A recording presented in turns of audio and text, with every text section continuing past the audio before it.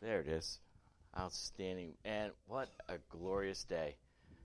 And not just because the sun is shining and there's a breeze in the air and it's a little bit cool and it's a beautiful spring day, but today is the day that changes everything. If you have been with us at all, we've been kind of on this journey through Holy Week where we started last Sunday with Palm Sunday, and we looked at Jesus and his life and what he did and what he accomplished and everything that he was last week. And then Good Friday, we held our heads held high as we looked at the cross, not in shame, not in sadness, but in the acknowledgement that this was the perfect sacrifice, the one sacrifice, the incredible sacrifice that Christ made, and that we could hold our heads high. And today we come to Easter. Today we come to the day that culminates the entire journey, the day that changes everything for us, the day that makes everything new and everything different for us. And so I'm excited that you're here this morning. I may get a little excited. I may walk down the aisle a bit. I may dance a little bit because it is a great day. If it weren't for the resurrection, everything that we do here, everything we've ever done here is in vain. Today is the day that made all the difference. And so this morning, as we finish this whole journey up, I want to talk to you about coming alive, but to the power of change, the power to change. Our lives, our situation, everything about us, the power to change. That's what the resurrection brings. And so if you have your Bibles, turn to Ephesians chapter 1. If you don't have a Bible, we have them spread out. You can grab one, put your name in it. You can keep it. It's yours. If you'd rather use your electronic devices, you can look up and see GBC Guest or Wi-Fi. Just type in Find More in all lower caps, and you can join us there. But as I said in the beginning, as we even started this service, and as I say every Sunday, these are the only words that matter. This is the only reason I get up here and preach. It's the only reason, the only authority we have to even be a church is right here in these words. And so out of respect and out of acknowledgement of that, I'm going to ask if you'll just stand with me as we read in Ephesians 1, starting at verse 18. Paul wrote this. He says, I pray that the eyes of your heart may be enlightened, so that you may know what is the hope of his calling, what is the wealth of his glorious inheritance in the saints, and what is the immeasurable greatness of his power towards us who believe, according to the mighty working of his strength.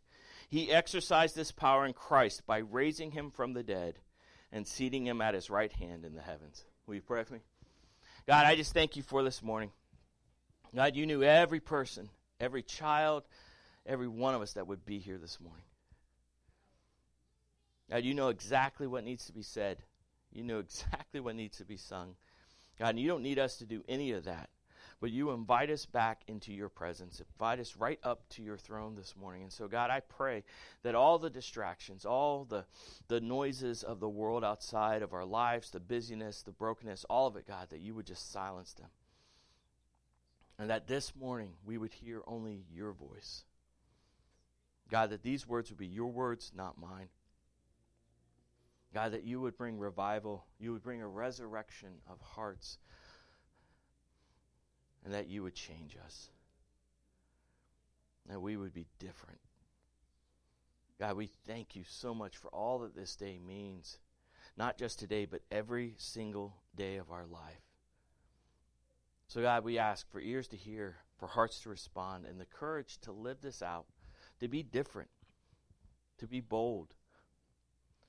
And may you get all the glory this morning. You're the only one that deserves the credit. We pray it all in Jesus' name. Amen. You may be seated.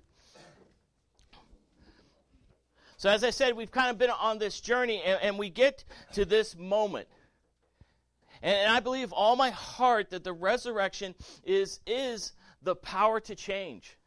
It is the idea that things can be different. And you may be sitting here this morning, as I have many days thinking that I have no power to change. I have no power to change my attitude or my outlook. I've tried, and it just keeps coming back over. We live in a culture that has been locked in. We have the most depressed culture that we've ever seen in history. We have people with so many different things that just seem to be weighing down, and you may be that person that says, man, I can't change that in my life. You may feel like you don't have the power or the strength to hold on.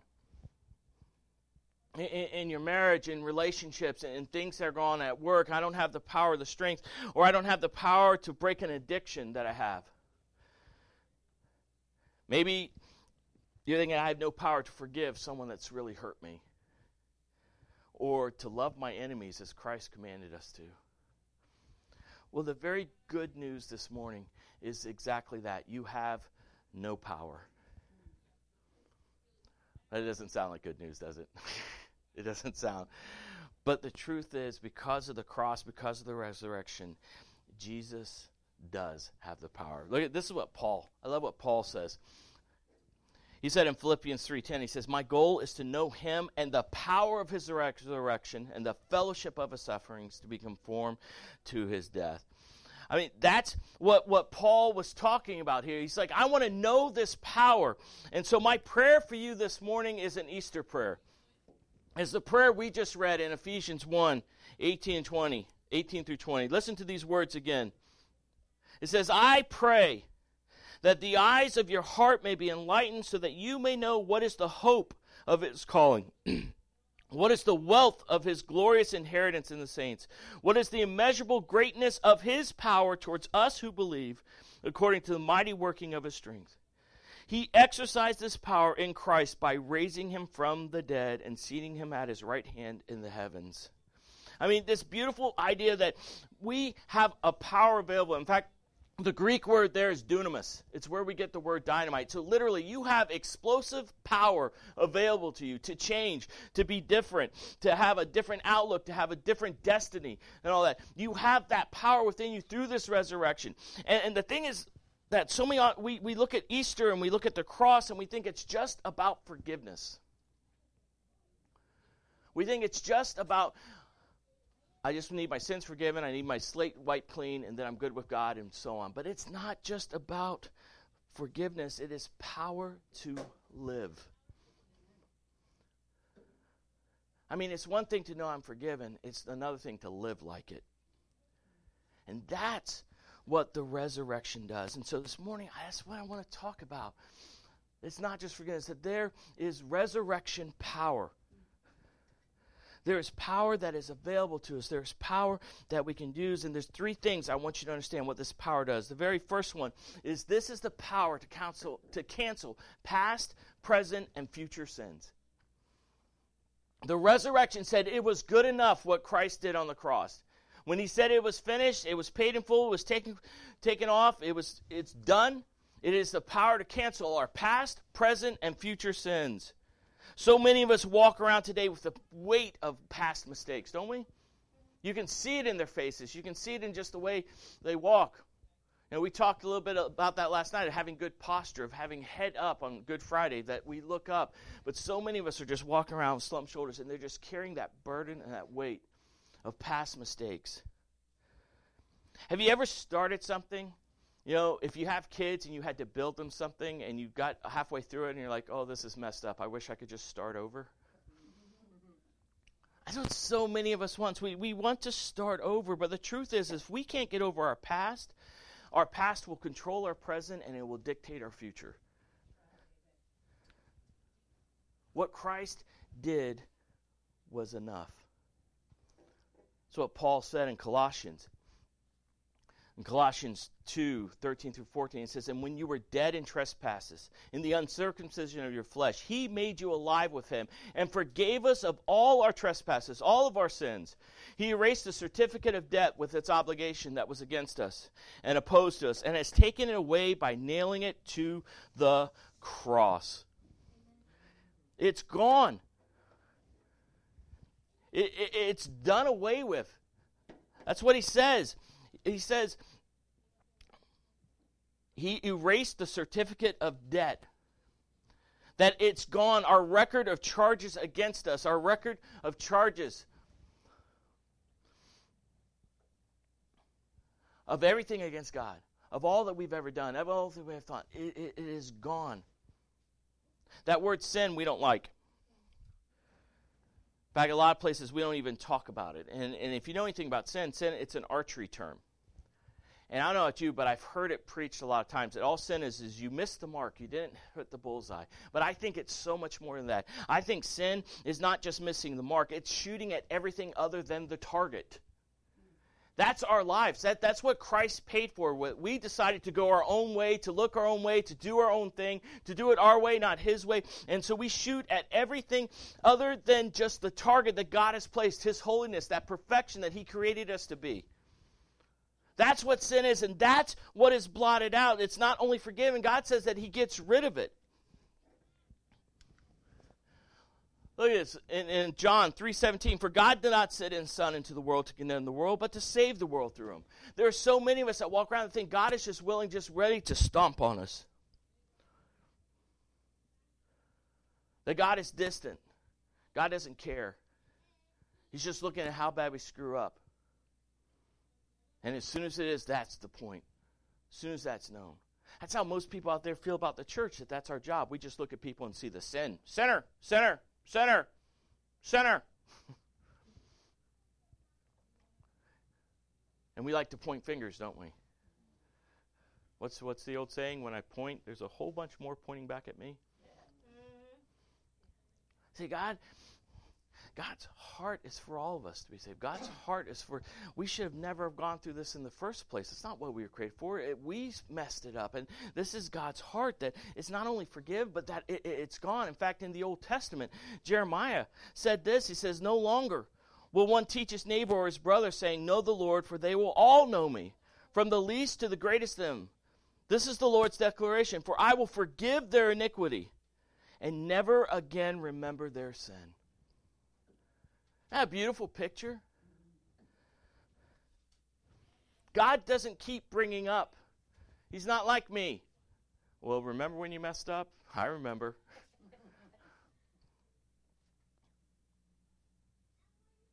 The Bible says that He throws it as far as east is from east and far as west is from west. When we come to Him and acknowledge our sin and we confess it and we ask that forgiveness, it's gone. It's blotted out. It's disappeared. And so that resurrection gives us the power to cancel those past and future sins. And it has nothing to do with what you can offer God. So many, we try to get those balances weighed out. My good outweighs my bad and everything. In fact, every belief system on this planet is based upon the good works I can do. And maybe one day it will outweigh and I'll be okay. I'm a good person. But the truth is we're never good enough. But Christ was. It was His sacrifice. Christ is the one that makes it possible. It's not on us. That's what Paul was talking about in Romans 8:1. Therefore, there is now no condemnation for those in Christ Jesus. The key to that is in Christ Jesus. It's not about what I do. It's not about... I know preachers that know all about Jesus and have no idea who He is. I know people that fill churches every single Sunday that know all about Jesus and have no idea who He is. We get this sense that, man, if I can only be good enough, that's more good news. You can't be good enough, but Jesus was. And to prove it, God raised Him from the dead. That's why I believe that should be our symbol. The cross took away our sin, but the resurrection defines our life and how we should live. It is the power to cancel our past, present, and future sins. The resurrection proves that. But it's not only that. It's also the power to give you and I a new identity. We can receive a new identity. And I don't know if you've been noticing out there, but we identify ourselves by so many things nowadays. In fact, it's in a whole section of politics right now, identity politics. And you hear it on the news all the time, and people are like, it's about your race, or it's about your religion, or your political and cultural views. My identity is based on my jobs, or my hobbies, or my family. My identity is based on all this other stuff that separates us and divides us over and over again. We live in the most divisive era, I think, ever in our country, except for the Civil War. And it's because we're basing our identity on everything that's not of God. Maybe there are hidden identities, things that you don't think anybody else knows. God knows. See, what the resurrection does is it changes all of that, because we are no longer defined by our failures or who we think we are. We're defined by who God says we really are. This is what Paul was talking about, or John, in John 1:12. It says, "But to all who did receive him, he gave them the right to be the children of God, to those who believe in his name." Isn't that precious? Think about that. Think about that. I am now, when I come to Christ and I acknowledge his death, his resurrection, when I acknowledge my need for the Savior, or that I am his child, God is my daddy. I don't know about you, but a long time ago when I was little, my mom and dad got a divorce. I was the youngest. I don't remember anything, but my dad that married my mom, my daddy that raised me, he adopted me.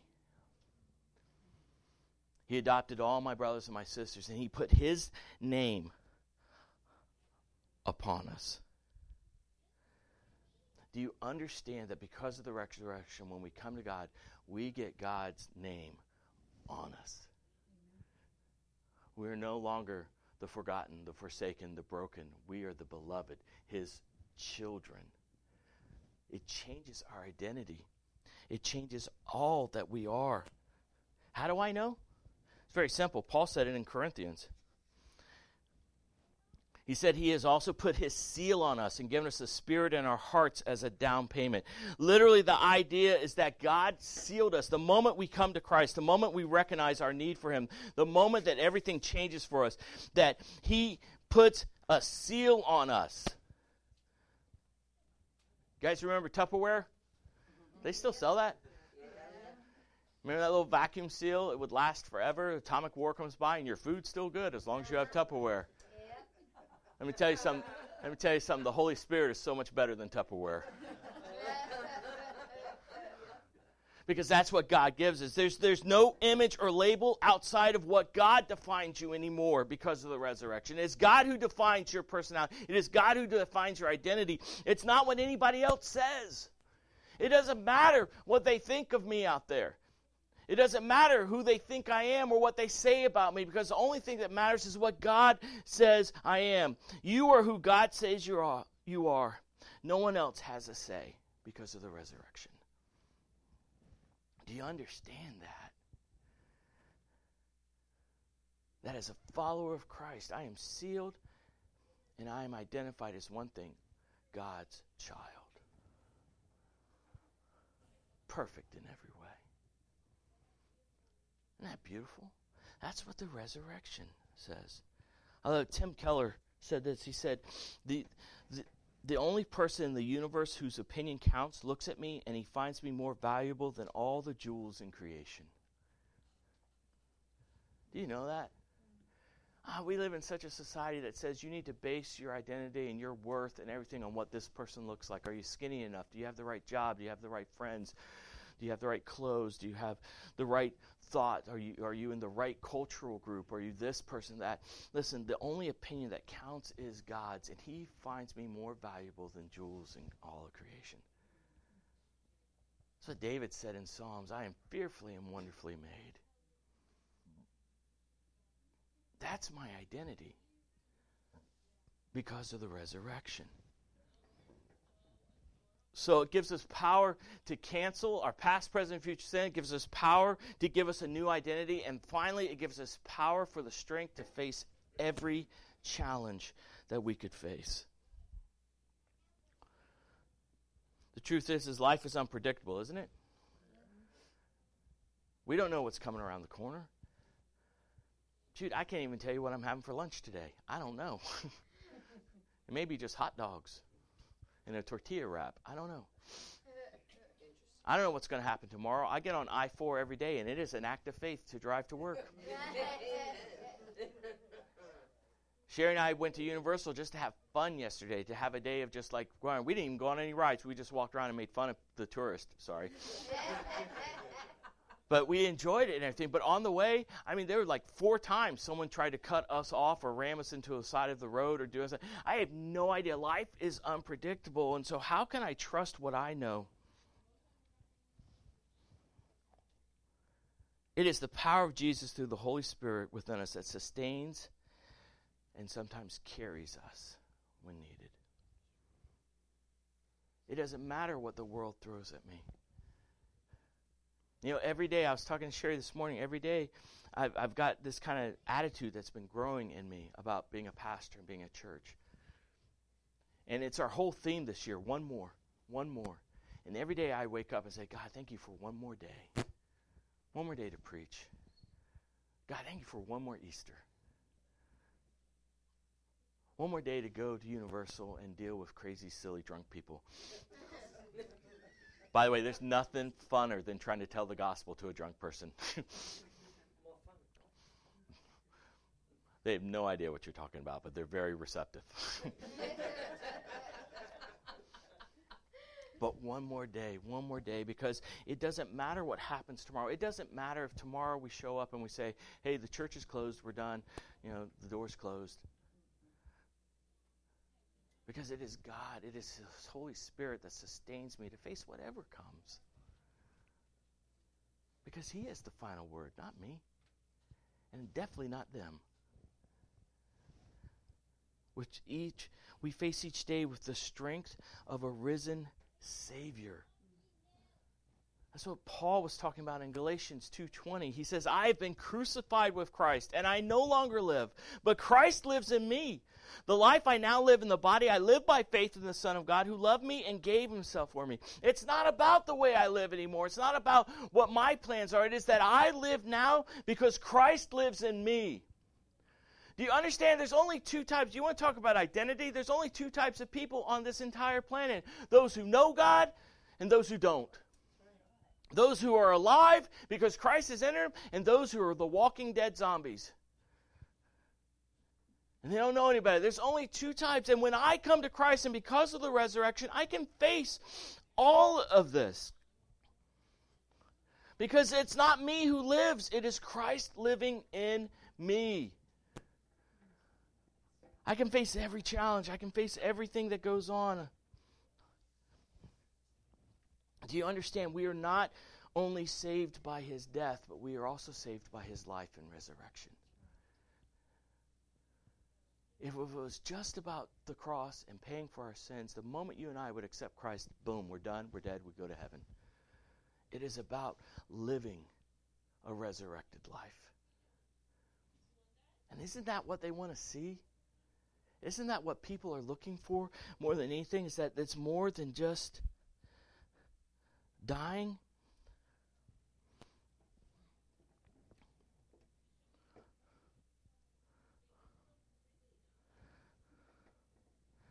Paul said it another way. In Romans 8:11, he said, if the Spirit of Him who raised Jesus from the dead lives in you, then He who raised Christ from the dead will also bring your mortal bodies to life through the Spirit who lives in you. Through the most joyful times, He's there. Through the most darkest times, He is there. We are more than conquerors because of the resurrection. We can face whatever the world, every joy, every trial, every sorrow, every victory we can face because the Holy Spirit lives in us. We have power to face everything. And we are more than conquerors. And Paul echoes that again in Romans 8:38-39. For I am persuaded that neither death, nor life, nor angels, nor rulers, nor things present, nor things to come, nor powers, nor height, nor depth, nor any other created thing will be able to separate us from the love of God that is in Christ Jesus our Lord. If there was any time for a really good amen there, that was right there. Nothing can separate us from what Christ did on that cross and through His resurrection. Nothing can separate us from His love. That's what Easter means, y'all. That's what this is all about. It is the power to change. It is the power to be different.